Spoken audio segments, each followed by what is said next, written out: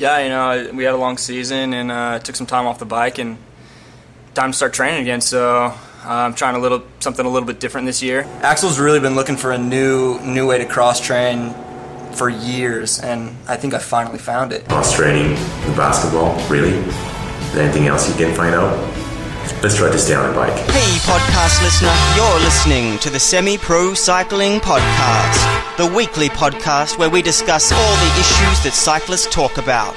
Whether you're out training, commuting, or just riding around, sit down and listen in, because we're about to begin. I got something to say, man. Yo-ho, welcome to episode 67 of the Semi-Pro Cycling Podcast, where we believe that only a semi-pro cyclist rides for love and not money. If you stick around to the end, I'll fill you in on the quote from the top of the show and let you know who's talking about basketball as good off-season training. Hey there, semi-pros. My name is Damien Roos. I'm the founder of Semi-Pro Cycling, home of the Semi-Pro Cyclist. And news and articles this week. What did I come across? Well, I came across a really great short video series. It's a 4-part series on YouTube that explains how to use your PR on your Strava segment as a Garmin virtual partner. You can also do this with other people's Strava segment information. And so when you're out training, if you have the correct Garmin computer, you can set it up so that you're racing that person on the actual segment itself. I think this is a pretty cool use of both technologies, and I really just see Strava information expanding, and we get more and more useful stuff from this massive database of other gun riders going as hard as they can up certain climbs and segments. The other thing I came across is a blog article on alexcycle.blogspot.com.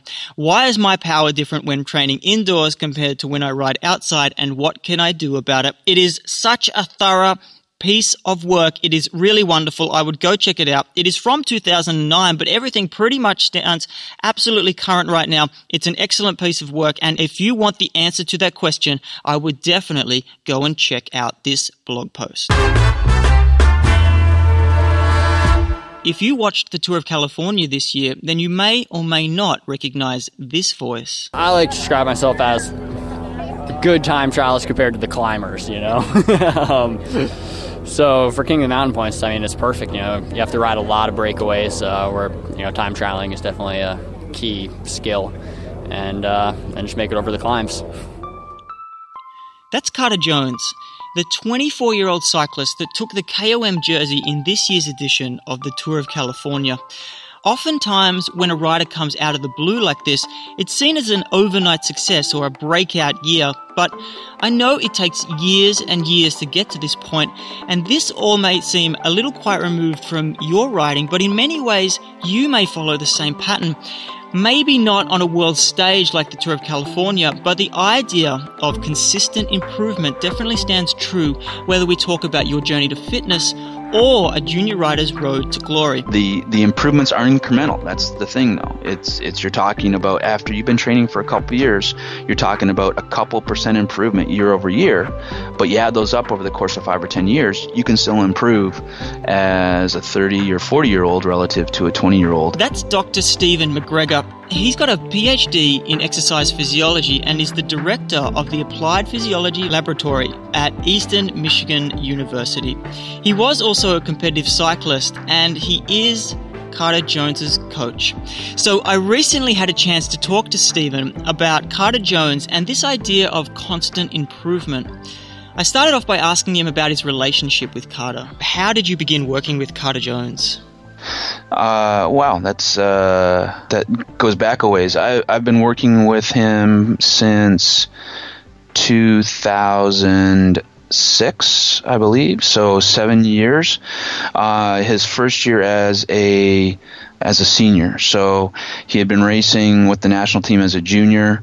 I've been working with USA Cycling in their coaching ed program for several years, and through the people that I knew inside USA Cycling, they contacted me about this rider who had a lot of potential. And it's interesting. I think you're kind of power centric to a certain extent.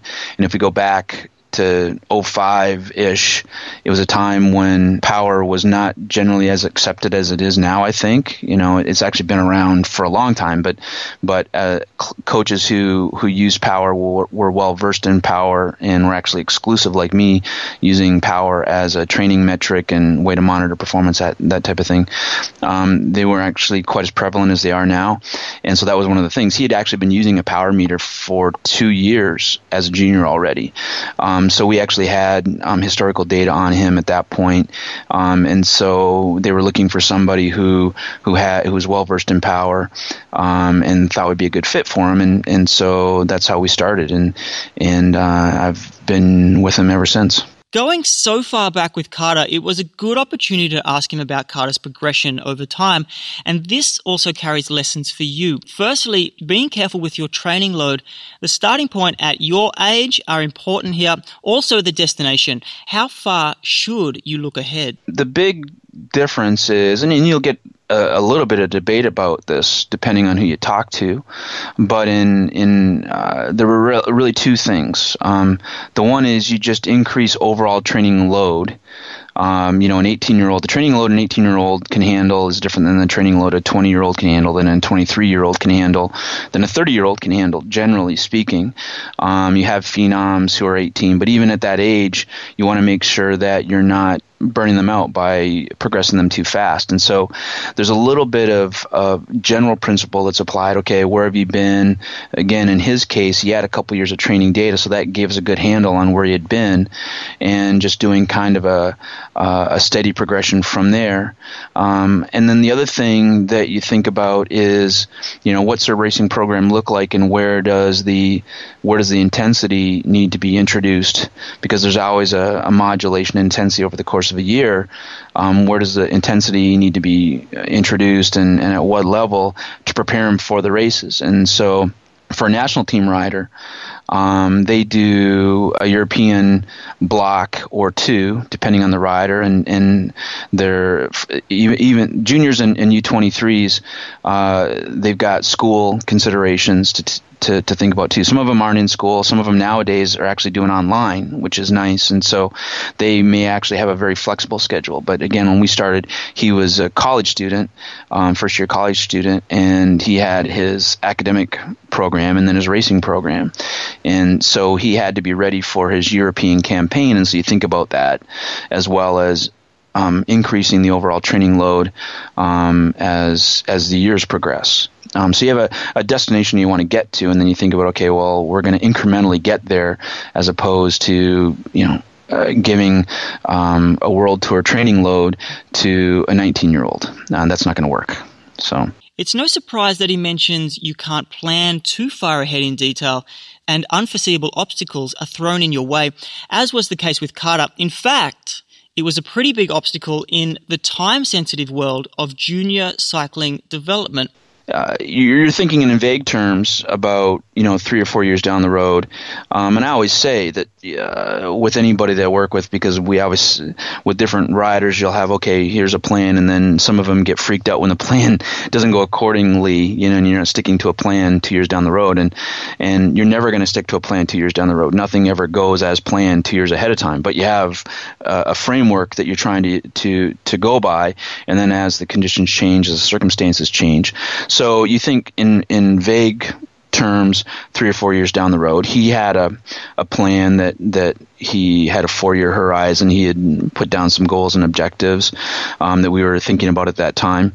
But then also at the same time, you have to think, okay, well, getting to that point is going to require an incremental increase in the training load, and so we may need to adjust things accordingly along the way, as obstacles are thrown in your way. And in his case, there have been a couple of pretty big obstacles that have been thrown in the way, So we think about his progression, slow, steady progression. But I think it was two and a half years ago, he had a pretty big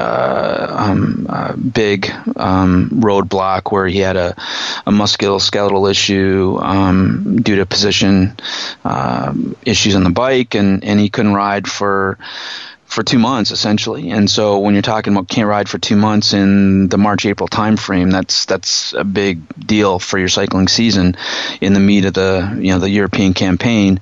And then that has a domino effect as you take that 2 months off and then try to come back from it, you're almost losing a year of development. So the year he's had this year has been very solid. It's a year that I probably would have expected from him maybe a year ago or maybe even the year before if he wouldn't have had that setback. So that's part of the reason that we look at the slow progression. He's had a couple of issues he had to deal with, and that also shows his perseverance and strength of character as well. Setbacks are inevitable, and it's a time when your character and determination get a chance to shine through. I was interested in Stephen's take on this and his role in helping Carter get through setbacks. How do you help him as a coach get over those? Well, that's a good question. That's more of an art of coaching more than anything else. I think there's two sides to that. There's the athlete has to actually have the strength of character and the perseverance to get through and step over the obstacles. And I've got a number of athletes. They're not all of the caliber of Carter, but a number of athletes that are kind of in similar boats. The athletes that excel and can and then have a setback and then come back again, they have an internal drive that has to be there, and then the coach can't do anything about that. Okay, so the coach can't give an individual that internal drive, no matter how hard you try. You can try and motivate externally and that type of thing, but the person has to have that internal drive to get over those things. And so he's one of those individuals, and I've coached several of them that I always talk about that they're great to coach because they have an internal drive, and as a coach, a lot of times, it's your responsibility to hold them back rather than push them. The funnest people to coach are the people that have the drive that if you let them go, they'll get themselves into trouble. And so the trick is making sure that you're modulating what they do and providing enough external insight and objective opinion to say, okay, well, you're not ready to push yet, or you are ready to push yet. And that's really what it becomes is an objective eye to say, okay, well, we have to hold off for another week before you're able to try and come back from this. And in the case of the year where he had the concussion, where he crashed at Redlands and had the concussion, which would have been last year, he was riding for Bissell again, and he was on the calendar to do Gila, Tour de Gila in the States, which is a 2.2 race, and it's an altitude. It's a very hard race in the United States. To do Tour of California after that, and actually to do Joe Martin, which is another relatively hard race in the States, not in the caliber of Gila, but it's still a pretty hard race in the United States. So it would have been 3 hard races back to back. And so he probably came back too soon for Joe Martin with insufficient fitness, and then went into Gila and then did California. And when you go into a series of 3 hard races like that are back to back to back with insufficient fitness, you get beat up as opposed to getting stronger. And so to get stronger through the course of like the series here where he did Utah and Colorado, he actually got stronger doing Utah and Colorado because he went into Utah this year with solid fitness and good prep. And if you go in kind of under prepped, then you're probably not going to do as well. But the thing is, the race schedule dictates what you do as a pro. So in that case, we tried to manage his return as much as possible, but the schedule dictated how fast he came back, and you kind of cross your fingers. So. While it's nice to have someone overlooking your training, it's not always the case. In some way, you have to monitor how you travel over time to ensure you don't get burnout. I asked Stephen what he uses to track his athletes. While you will be familiar with most of them, there's a couple of interesting questions that he gets from athletes on a regular basis that would be a great way for you to start logging how you feel outside of the hard data. The nice thing is nowadays we have these tools that that come from the Power Meter as the main tool, and then the analytical tools that are derived from that, and so the software packages I have and some of the things that I look at from a power analysis standpoint, we look at things like their efforts at certain time frames that are indicative of kind of fatigue, and in particular neuromuscular fatigue. Also, there's a thing called the Performance Manager chart that a lot of users of power meters will be familiar with, and we look at the Performance Manager chart, and that's actually a really nice tool, especially for individuals who may not be the coach that has the objective opinion. The self-coached athlete is very valuable, but even as a coach myself, I use the Performance Manager chart. It actually helps us see the forest for the trees a lot of times, and it gives us a big picture that we may not be able to see in more detail. So there's a number of metrics that we look at from a power analysis standpoint, and then actually subjective things. So what's your, how do you feel today? And I have many of my athletes log how they feel, what their fatigue state is, what their overall feeling is, how they slept, how many hours they slept, what their weight is, and it becomes kind of a gestalt that you pull together. So there are some objective data, and there's also some subjective data that you take together. And in a lot of cases, the athlete, the ones that are able to push themselves too far, they can't be honest with themselves, or maybe they are honest with themselves, but they about how tired they are, or how hard things are, or maybe they just don't feel it as much, and that's another thought. Is I have one athlete who, again, is one of those individuals, has an internal drive, and he just podiumed. In the States, we've had Masters Nationals this week on the road, and he was one of the athletes I had that podiumed in his age group, and he has a saying that a pro that he races against all the time says, your pain is no different than anybody else's pain. And we don't know that. I don't know what another individual's pain is. So maybe those athletes just don't feel pain like others do. But regardless, they a lot of times will give you a different interpretation of the circumstances then. So you need objective data in the form of power analysis over different time frames, a Performance Manager chart. In my case, I look at that. And then actually the subjective data, how do they feel? So some are honest, and some you need to rely on the objective data more. It's kind of this balance between the numbers and your internal voice.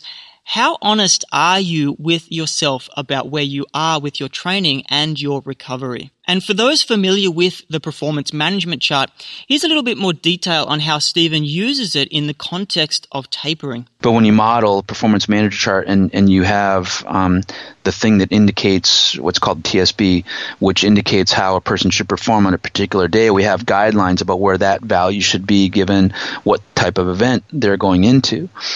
This objective data is giving me information, but I actually have to think about the big picture that this objective data can't think about, or we don't have a tool to think about just yet. So anyway, in counter to that, we have a fair bit of information in the scientific literature about optimal tapering patterns, and then we can apply that to our tools of performance analysis using the power meters and that type of thing. And I taper many of my athletes for this past week we've had athletes doing the nationals at the Masters level here in the States, and we've been thinking about tapering them for their races, and we think about, okay, what's the traditional, what's the scientifically supported way to taper, and then for a couple of particular athletes, I've worked with them long enough to know that doesn't work for them. That there's some athletes that you just can't taper them. They feel too rested. They feel too fresh. And so we treat the nationals just like any other race, that, okay, you're going to train until Thursday, and then you'll take an easy day on Friday, and then you'll race on Saturday. And we don't taper. And we've done that through trial and error with them, and we've had enough experience on that individual to know that the traditional scientifically supported way to approach tapering doesn't necessarily work for that individual. The thing with monitoring yourself through your constant improvement, it's a blend of technology and good old-fashioned communication, but As Stephen sits close to the edge of the capabilities of technology, power is locked down as the hard performance metric, but I'm interested in other metrics, the soft metrics, the secondary metrics, and where that technology is heading. Oh boy, that's a big question. Try and envision where technology is going to go in 5 years is almost unknowable. But, we're going to get to the point where pretty much anything can be measured, whereas 10, 20 years ago, you had a heart rate monitor and that was about it.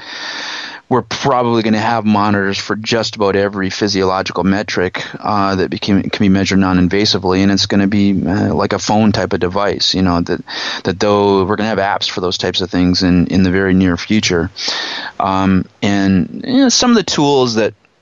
And I'd say that the jury's still out on a lot of these things. So there's a lot of what are called nonlinear analytical techniques, some of which I've been involved with.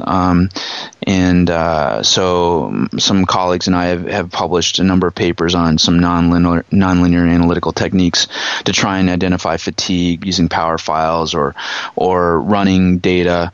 And those types of tools can be applied to heart rate and they can be applied to sleeping patterns. And if you can collect a signal and quantify a signal, then you can start analyzing with nonlinear techniques. And so I think there's going to be a lot of activity that already is in the heart rate space in the scientific world, not in the kind of in the consumer fitness world, but in the scientific world, there's a lot of activity in nonlinear analytical techniques with regard to sleep, and I think that'll ultimately be applied to monitoring athletic recovery and status for performance, and it'll be another metric in the toolbox. I don't think there's going to be any one particular thing. Then that's the thing. If you're working on a thing, the nonlinear technique that we've worked on, we thought it was going to change the world, and there's no one thing that works infallibly. So it'll be another tool in the toolbox. So I think there'll be tools that'll look at sleep patterns, tools that'll look at heart rate patterns, and the straight up tools like resting heart rate, just straight resting heart rate and recovery heart rate. Those will still be there, but you're going to have more sophisticated tools because the processing power now available both just in handheld devices like your phone, or especially through online servers that you'll have access to. So you'll have a training database that you'll log into, and they've got immense computing power on their end. And so you just upload your data, and it'll be able to spit back a nonlinear analysis for you in a matter of minutes. And so those things will be there in a few years, if not sooner. Here he drops what most coaches and athletes know deep down, but we rarely hear, that performance is the primary metric and everything else is secondary. The power meter itself, the portable power meter on bicycles, was the revolutionary thing in cycling that nothing will match as a tool or metric, just because it gives us the way to measure performance and also assess intensity and prescribe and all sorts of things. So it is a multivariate tool of immense utility. Other things are really just secondary analytical tools. And so what I always tell people so for example, heart rate is still relatively popular and was popular back when I started racing back in the 80s. And all we had was heart rate monitors at that point, and we didn't have power meters. And the reason the power meter is so important is because we didn't really have a way to objectively measure performance. And this is a speech I've given a zillion times, and it's I apologize for those that are power things, and this is self-evident, but the point is that everything else is just a secondary metric. Performance is the primary metric, and you get so much information from the performance itself, in that how the training program is progressing and whether it's progressing too fast because performance is declining, and you can model the training load in which you can plug into the PMC. So everything is being derived from that performance metric. The performance metric itself is so vitally important that all the other stuff is just a secondary. analytical tool. So I look at heart rate in some cases, but I don't look at heart rate on a regular basis to assess anything. But if somebody says, well, I haven't been sleeping well, okay, what's your resting heart rate? Or if you raced in a hard race and your power was down, okay, and it was hot, okay, what was your heart rate in the race? Well, look at that. That's a secondary metric. But your sleep, how many hours did you sleep? That's a relatively good measure of sleep quality. Again, a lot of people don't have a good handle on how well they slept, though. They go to bed at 11 o'clock at night and they get up at 8 or 7, and they may have woken up 8 or 9 or 10 times in the middle of the night, and having something that will measure that objectively would be a good tool. It's not going to be the thing for 80% of the population. There may be 10 or 20% of the people that are having sleep abnormalities because of their training. But the vast majority of individuals are just going to be sleeping just fine. So those are some examples of things that we can use as very valuable secondary metrics, but they're not going to be anything that's going to be more valuable than the performance measure itself. Yeah, I can definitely see where you're coming from there, because the ultimate goal is, like you said, performance, and we have something to measure that performance. And it's even like doing mobility work, for example, or stretching, or they're kind of all just individual adjustments to ensure that one person can get the most out of their body. They're not the thing that's actually creating the power always. Right. And it's just, and again, along those lines, people that everybody that has their pet project thinks that their pet project is very important. So if you're a bike fitter, you think bike fitting is the most important thing in the world, and it's really not. Or if you're a strength person, then you think strength training is the most important thing in the world, and it's really not. Riding your bike and pushing on the pedals is the most important thing. And the more you ride the bike and the more you push on the pedals, the better you'll get. And then you can tweak that with maybe adjustment to a bike fit, or getting more aerodynamic, or working on your strength through strength training, or flexibility. But those are all just tweaks, and it's just like things that enhance performance, also things to analyze performance or recovery or status are all just, secondary measures that all revolve around the performance itself. And so the most important tool is the performance, and it'll give you the most information, and that's why the power meter is such a great thing. And so there's going to be a whole bunch of other things that we can use as tools, but they'll just be secondary tools. And I couldn't let him get off the hook without asking him another easy question. I just want to round off today by asking you, what is the one piece of coaching wisdom that you can impart on us? Tough question. Wow. I know. Wrap up 50 or 15 years of coaching in one sentence. Yeah, that's actually, what's the one thing? I think I guess the central theme of my coaching philosophy probably is, and this is something that maybe not a lot of coaches necessarily they may not say, but it's something that people forget a lot of times, is if you're a competitive cyclist in anything other than the kilo or the match sprint, the most important thing is aerobic development. And there are a lot of other things that can enhance that, but the most important thing is aerobic development. So optimizing aerobic development is the most important thing to becoming a better cyclist.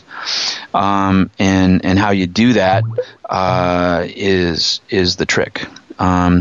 So that's I think a lot of times that key point gets missed in all the noise that's out there today, with information and metrics and all that jazz. And so, like I said, riding the bike and pushing on the pedals is important, and getting the most out of that from an aerobic development standpoint is probably the most important thing to do as an athlete or as a coach to pull that out of your athletes. Bringing it back to your development and constant improvement, if you've ever wondered if you can continually improve year after year, it's definitely a long haul, but Stephen brings back a couple of great points here, including the great thing about longevity in a low-impact sport like cycling. Well, there's a short and a long. I would say that actually we see relatively big improvements in the relatively short term, meaning on average we say about 20% improvement in aerobic fitness within the 2 months of training, really 2 to 3 months of training, and that all comes from one underlying physiological adaptation, which is all cardiovascular in nature. Then the longer duration adaptations come in the muscles themselves, with aerobic development in the muscles, and those take years. And I would say that the time frame is not infinite, but it's multiple year. And that's why you see guys like Chris Horner who can still progress and improve relative to what he did 20 years ago. I remember it's pretty scary when you remember when Chris Horner was a kid. I used to go on training rides with Chris Horner when he was a kid, and the guy is now, he's 41 and still improving, and so that's the great thing about cycling. That's the great thing about cycling. If we compare it to other endurance sports like running, for example, running really beats you up, and at some point most people get beat up so much that they can't run and progress very much. But my guy that got national championship yesterday or Wednesday in the 55 plus in the time trial at Masters Nationals in the States has gotten better, and he's 55 and he's been racing for decades. So the improvements are incremental. That's the thing, though. It's you're talking about, after you've been training for a couple of years, you're talking about a couple % improvement year over year. But you add those up over the course of 5 or 10 years, you can still improve as a 30 or 40-year-old relative to a 20-year-old, and that's the great thing about cycling. Steve, let everybody know how they can get in contact with you if they want to find out more about you. Yeah, well, I'm affiliated with the Peaks Coaching Group, Hunter Allen's Peaks Coaching Group in the States, and so if you go there, there's a link to my coaching page and a contact info for me there. I'm also a professor at Eastern Michigan University, and if you go to Eastern Michigan University, you can look me up there. I've got email addresses that are there's an email address, Stephen, STPHEN, at peakscoachinggroup.com, and at my university it's S. McGregor, SMCGREGOR at emich.edu. Cool. And you do have a book, The Runner's Edge, which I will put a link in the show notes if there are any people that do run, but it is a cycling show, so I discourage them. Anybody that's listening. Actually, I will also. There is a triathlon book. Triathlon Science, edited by Joe Friel, that just came out. Actually, I should say Joe Friel and Jim Vance, that just came out over the winter, that I contributed 3 chapters to. Hunter Allen contributed a chapter to. Matt Fitzgerald contributed a chapter to. It's a really good book, and it actually gives you some of the stuff that I talked about in here, which is applicable to cycling as well as triathlon too. So there you have it. Constant improvement is not just the realm of juniors, but the principles definitely apply to your cycling, no matter where you're at. So planning in advance, monitoring all aspects of riding and life outside of cycling, and also learning how to overcome setbacks will definitely ensure that you can continue improving year after year and staying at a high level in cycling for a long time to come.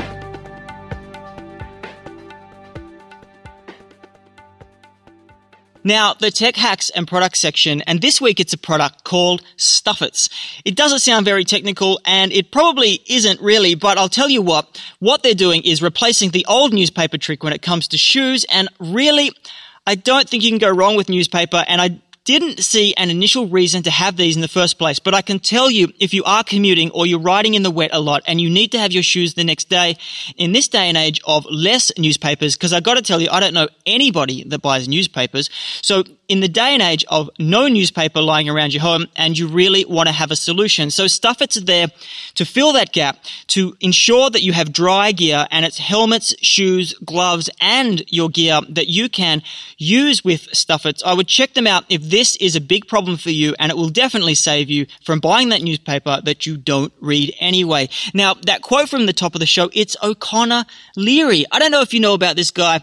He rides for the Bontrager team. He's had a pretty rough trot, and he did have testicular cancer back in 2010. And I got to say, it's pretty inspiring what he's trying to do now, because he's actually trying to flip it around and turn it into an inspiring story for other people to follow. So definitely, I'll put the link in the show notes, and you're interested in this guy's journey, check it out. He's a young cat. He's still got time to grow and develop, so his name may pop up in the next couple of years, so keep your ear to the ground. And that is it for this week. So till next week, get on your bike and enjoy the Pain Cave or the Hurt Box, whichever one you're into.